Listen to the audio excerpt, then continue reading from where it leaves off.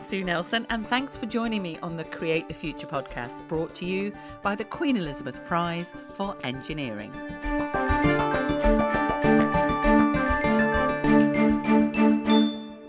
London's skyline has continually changed over the centuries, and my guest is a structural engineer who has worked on one of the capital's most recent and distinctive additions, the Shard. Roma Agrawal is a former Young Structural Engineer of the Year, made the Telegraph's top 50 women engineers in the UK list, and is probably one of the few engineers who's been photographed by Annie Leibovitz.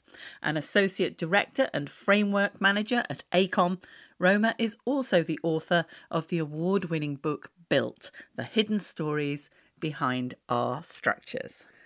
Okay, let's start with the Shard, that wonderfully elongated pyramid structure that's currently the tallest building in Western Europe. Which parts did you work on? I actually spent about 6 years of my career working on the design of the Shard as part of a larger team of structural engineers and other engineers.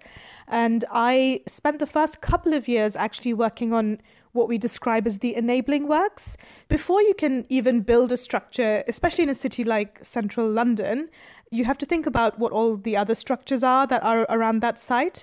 So we had Victorian brick arches, we had some tube tunnels running adjacent to the site, and we had like a 1960s block, we had a bus station, there was all sorts of stuff. And we had to kind of cut and carve all these historical structures before we could actually even build the new tower. So that's a bit like forensic engineering, I guess, in some ways, because I was looking at these drawings from the 1800s, trying to understand how these historical structures worked before we made any changes to them. So that was super interesting, but not something that really gets talked about. Was it like being an archaeologist as well, in a way? So literally archaeologists got involved as well at some point. Usually in London, they want to have a look at the records and what the likelihood of Roman ruins or something being there. It is a little bit, because you're looking at little microfiches. So they're like little bits of film that are about an inch wide, where librarians and archivists have recorded these old drawings from over 100 years ago. And you kind of look at them and try and understand how these structures would have been built. And you also have to do tests on the materials to make a judgment of how strong those materials are. So I think that's a really interesting part of particularly the engineering of something like the Shard, where there's a lot of background work that happens before the shiny steel tower even goes up. But then I was involved in the shiny steel tower as well. So I helped with the design of the foundations, and I helped with the design of the very top, the tip of the tower, which is where the viewing gallery is, that we call the spire. That's quite lucky in a way, isn't it? Because you were involved in a way that often with engineers is the hidden part, the bits that people don't see and take for granted, the foundations. But actually, you not only got that, but you got the sort of the bling at the top, the thing that's most recognizable as well. Yeah, I mean, because I had been on that project for so long, I started off as one of the most junior engineers on the project. And I'd always throughout that whole process wanted to be involved in the design of the spire. So I used to just keep nudging my boss and reminding my boss every few months, like, when we start the spire, I'd really like to be involved. And I think that's one of the lessons I learned, when you start working, is that if there is something that you want to do in your career, is a particular material you want to be involved in designing, or a particular part of a tower, or whatever that might be, it's really important to kind of advocate for yourself and ask for what you want, and you never know, you might get it. Absolutely. In fact, my grandmother always used to say, or my nana, if you don't ask, you don't get. Yeah, that's very good advice. You can't just sit there thinking, I'd really like to do this, please choose me, because if you don't say it, people don't know. That's really good advice.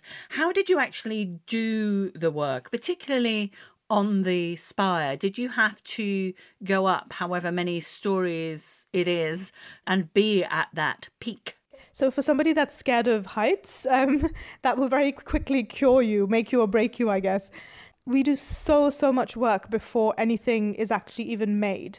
I spent months looking at the forces. So we worked with wind tunnel engineers, so that we could study what the effects of the different wind forces were on this tower. That's right, because some buildings do sway. All buildings sway. Oh, all of them. I didn't realise so that. all buildings sway because there is going to be natural movement, and the trick for us as engineers is to make sure that that movement isn't too much and that it isn't perceivable. Those are the two things that we're really aiming for.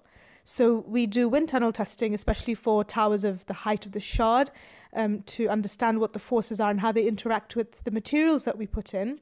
So that was a big part that we worked on. And then the other thing is, yes, we would love for our towers just to appear in place and just be there. But of course, it's a staged construction sequence. So we have to think about the logistics. How are we going to actually bring pieces of steel to the site in the middle of central London? How are we going to get it up to that height, 300 meters up in the air? That's the highest anyone's ever built in the UK. How are we going to do that safely?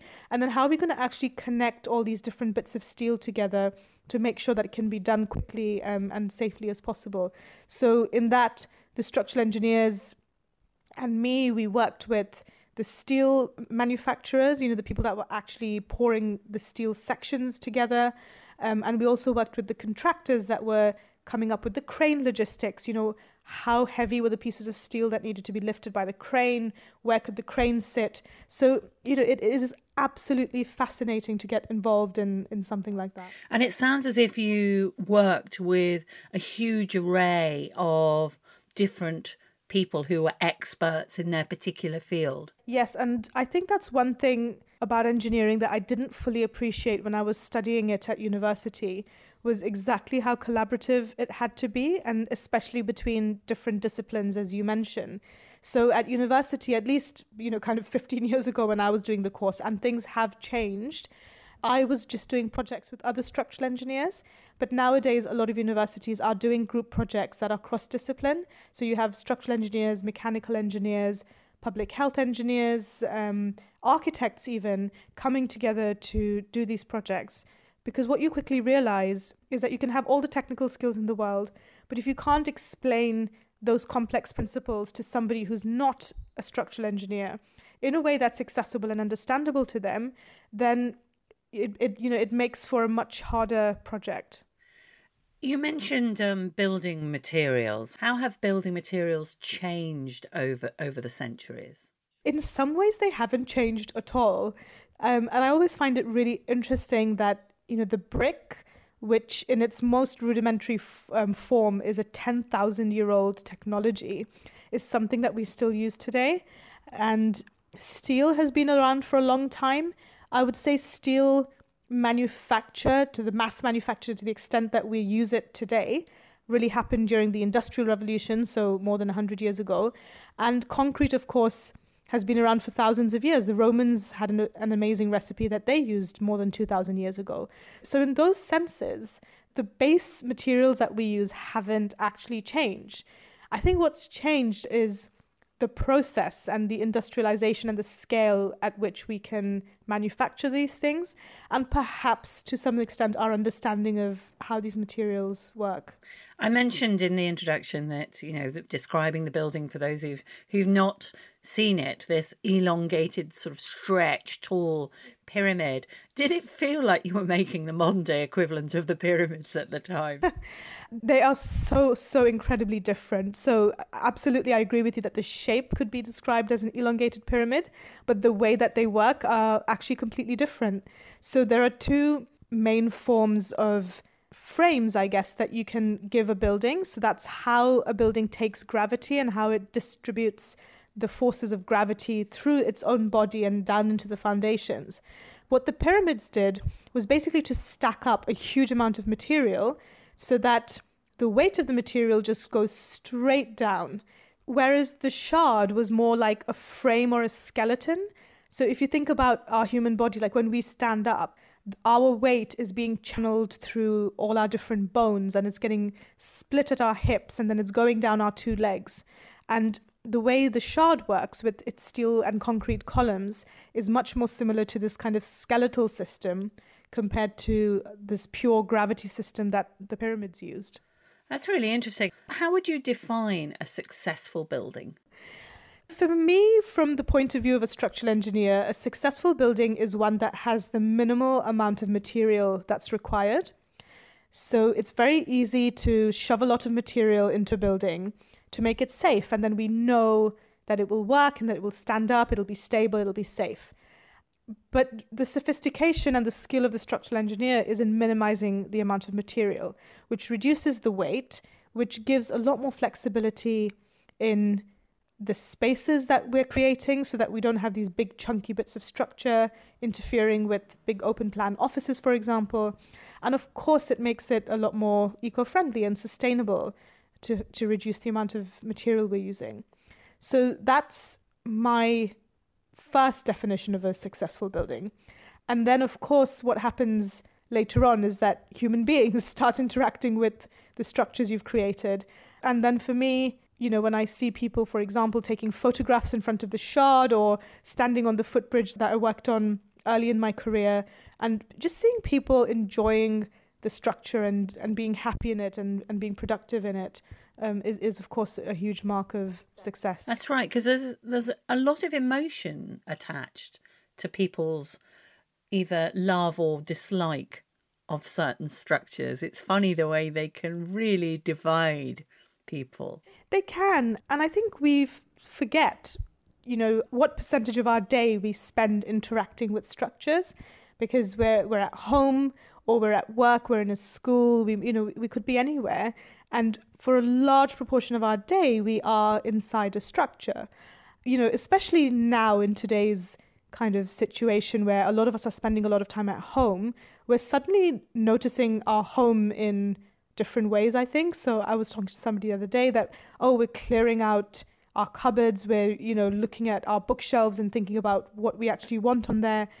But I think it kind of defines that relationship a bit more strongly when you realize that, I'm going to be in this area or this space for a really long time.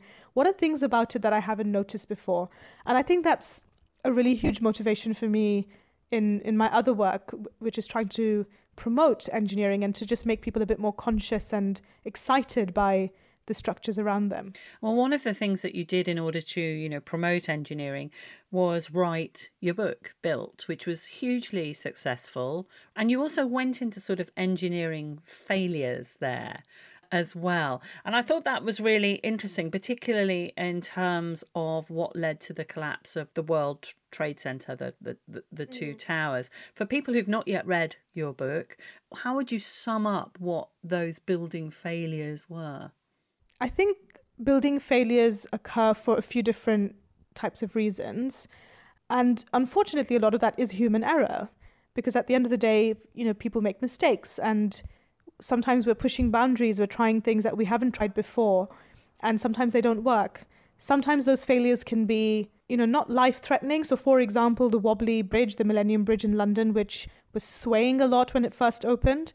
Or it can be quite catastrophic and really tragic in the sense of the World Trade Centers. Sometimes things change. So the World Trade Centers were built more than 50 years ago, about 70 years ago perhaps, and it had actually been designed for a plane impact. But the size of the planes that they actually designed that impact for was smaller than the size of the plane that actually hit it in the end in 2001. So they were of their time, effectively. Exactly. So, we also need to think about the longevity of our buildings. So if our buildings are going to be there for 70 years, 100 years, then trying to anticipate the changes that can happen. And then one more area that failures sometimes happen in is during construction. So where I was talking about before that construction is a staged process, the building could be absolutely safe in its final configuration, but while you're building it, the way the forces are interacting with your structure are different. So it is down to the engineers and the contractors who are building it to deeply think about what those stages are, what the forces are, and how that might affect that same beam or column in a very different way in that temporary stage compared to the final stage, and making sure it's strong enough. Now, you did a degree in physics and a master's in engineering. What produced that change of gear? Because obviously there's a big overlap with the maths. There is. So I didn't know what I wanted to do with my life and career when I was 16, 17 years old applying for university. I loved maths and physics, so decided to pursue that at university, and quite rightly felt that with a physics degree, I could do quite a big range of different careers once I graduated. I was then working a summer job to earn some money for about 3 months, and I had a particular quite boring project that I had to do, which was to go and record where all the fire safety equipment, important but boring job, was in the physics department at Oxford. And so I was doing this job, but luckily I was surrounded by engineers. And every so often they would sort of throw me a little tidbit and say, oh, I need to design this holder for a lens, which is going to get cooled down to minus 70 degrees. Or here's this little piece of equipment that we need to design a vibration stand for so that we can transport it easily. And I suddenly just thought, this is so incredibly interesting. These people are using maths and physics to solve everyday real problems. So that was, I guess, the light bulb moment for me, where I saw that I could use my physics and math skills to, make stuff. Yeah. And were you one of those kids that, like a lot of engineers, completely into Lego building stuff? Yes. I loved Lego. We also had this amazing crane set, which, so we used to build cranes nearly every weekend, or towers, or I think the kind of that curiosity and making stuff is innate in so many children, if not, all children. And I was lucky to kind of rediscover that later on. I have noticed that, a bit like in the medical profession, quite a lot of engineers have got engineers in the family. Do you have engineers in the family? My dad is an engineer. He's an electrical engineer. And the thing is that he stopped working as an electrical engineer when I was very young and had to take over our family business in India due to kind of family situation. So in some senses, I wasn't exposed to what an everyday career in engineering would look like. And my mum did maths and science at university and was a computer programmer. So I think what happened with my parents is that STEM background kind of filtered through to me and my sister and resulted in them encouraging us to play with blocks at the weekend and so on. So while I wasn't necessarily exposed to what the day-to-day life, working life of an engineer might be like, I think that impact of the way you think and so on did really filter through. Now, you mentioned India there, and you've had quite an interesting background in terms of where you've lived. London, where you are now, New York and Mumbai. How did that sort of spread of locations sort of affect your attitude or maybe your approach to your work? That's a really interesting question. So I was in the US when I was really quite young. But I do have these quite vivid memories of wandering around the streets of New York, which, I used to live in a really small town in northern New York State. So it was a huge contrast. And then going to Bombay was a huge contrast again. So we went from living in this kind of large wooden house in the countryside to living in a 7-story concrete tower. Then I moved to London and I lived in a house with an aunt and uncle for a few years. Went to university, and then that was all different again. So I think in some ways I've just lived in very, very contrasting places. I think probably one of the biggest influences would have been living in Bombay, because I think over there it was very obvious what the benefits of engineering were. So it's a developing city. There were new roads being constructed all the time. And then you could see that traffic would ease in a particular area. And then they would build a bridge, and then that would help again. And we used to experience power cuts and cuts to our water. So I think we understood that, these fundamental pieces of infrastructure are so important, and what the effect is when they don't work very well. So I think engineering is a lot more in people's consciousness. It's given the respect it deserves, effectively, that people really do rate engineers very highly. I completely agree. And I think I always had this vague understanding that engineering as a profession exists. I didn't understand the day-to-day, workings of it, but I understood that it made a difference to people and to society and so on. So I did find it quite strange when I came to the UK and people just had no idea what it is that engineers do. And it used to be there, right? Like we had these golden age of engineering in the industrial era, but in some way that's, I guess, faded into the background in the UK. So I think having that really international background has meant that engineering and the effect it has on society, it is quite that, it's very present in my thinking. Is the attitude towards women engineers as high in India as it is for the engineering profession as a whole? Yes, in some ways it's a complicated question to answer. So there are a lot of young women that aspire to be engineers. So that's brilliant. I think there are some other different societal challenges that women face in India that could prevent them from going into the workforce. But again, things are sort of progressing and changing. But I do feel that, a lot of young women aspire to be engineers, and that's often software related, computing related, but it's definitely something that young women think about. So in some ways, I found the gender divide different. There is still a gender divide in India, but it's different in the UK, where I was sort of surprised to see that young girls are often just told that this is not for them, or they think that it's not for them. That's a very different issue than I saw in India. Do you think the UK could learn from India in this respect in terms of their SciComm, effectively? It should be EngComm, shouldn't it? I would say Asia in general, so looking to South Korea, to Taiwan, even to Malaysia, Singapore, countries like that seem to do really well with female representation in engineering compared to the West. But even if we look closer to home, Eastern Europe has a lot more women engineers than the UK does. The UK is actually the lowest in the whole of Europe. It's astonishing, really, isn't it? Every time I hear that, I can't quite believe it. And I do think it really comes down to how respected engineering is as a profession in society. So if it's given more kudos, more respect, a higher profile, then everyone will see it as something worth going for. Exactly. And I think another thing that's a bit different between the US, the UK compared to the Eastern countries that I've mentioned is the emphasis on mathematical education and scientific education, where we're sort of told that, if you want to get a high-paying, secure, good job, then study science, study maths. These are the subjects you should be studying. And that's often to the detriment of English and history. And in the West, it seems, or, the UK and the US, it seems to be quite different, where people aspire more to be lawyers or to study English. And so, again, there's this kind of cultural divide in what the aspirations are. So, I think students in the UK should be studying maths and at least one science for longer than we currently are. You do an awful lot of SciComm. You were awarded the Rook Award for promotion of engineering, public promotion of engineering by the Royal Academy of Engineering.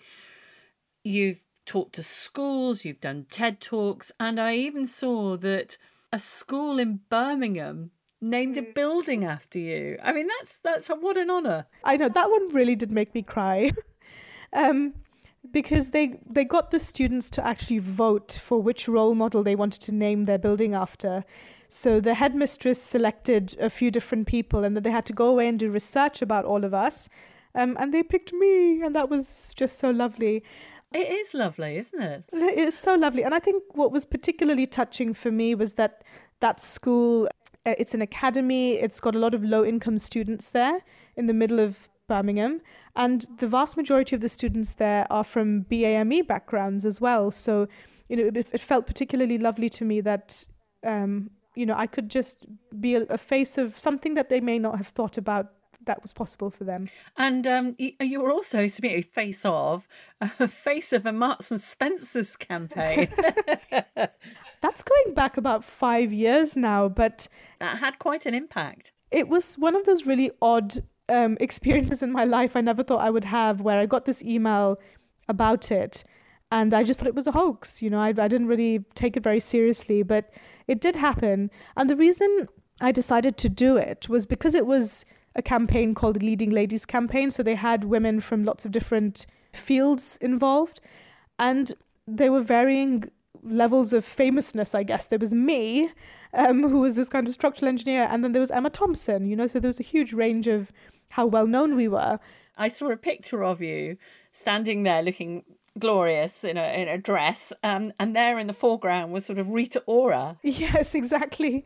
But I think the reason I was keen to do that was because, again, I felt that if people saw my name and saw me and then saw my profession, which they said they would also talk about, so they said structural engineer, it might just make people think twice and say, oh, I didn't realize young women, young Indian women wearing these glamorous dresses could be structural engineers. So, hopefully it just made a few people think a bit more deeply about what structural engineers actually look like. Now, I mentioned at the start that you are something called a framework manager for AECOM.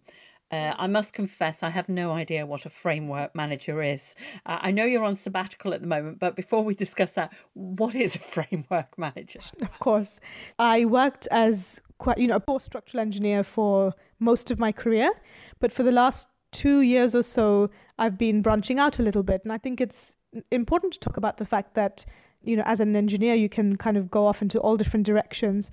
So what I now look at is the front end of the project. So before, I would get a project on my desk and then I would start to make that project a reality. But before that even happens, a lot needs to be done. So I now work with clients, with people that want to build housing, that want to commission work to improve air quality in their local borough, for example, in London. And so what I'm doing is I understand and work with my whole company to think about all the different types of engineering services that we offer. I then look at clients who are generally local councils in London or local government in London to see what their targets are. So all local councils, want to improve air quality, they want to build housing, they've got all these different things they're thinking about. And I try and match those two things together and then actually start working on the contracts and think about how we're going to deliver these things. So once all of that's done and the contracts are signed, I now pass that project on to an engineer, which, used to be me once upon a time, but now, a team of engineers kind of takes it away. So I find that front end of projects really quite fascinating, which is actually, what project is needed in the first place and how can we make that happen? That's something that quite a few engineers go into, isn't it, is project manager.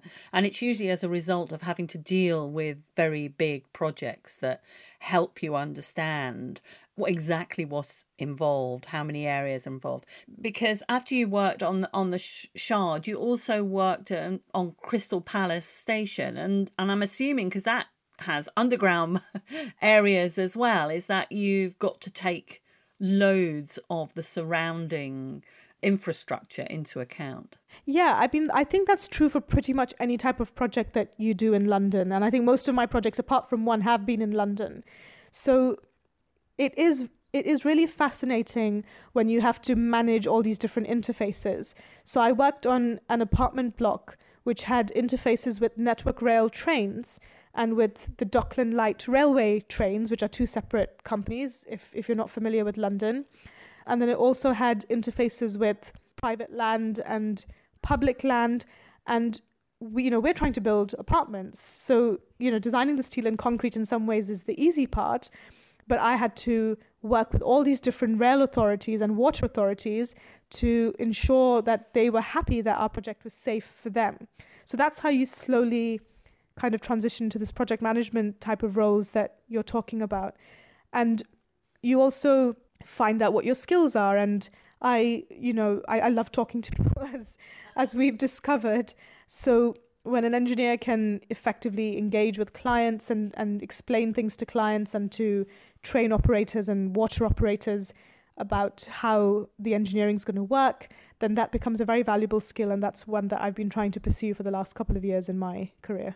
So what are you doing at the moment? You have a sabbatical. I know you've got a young child. Are you writing another book as well?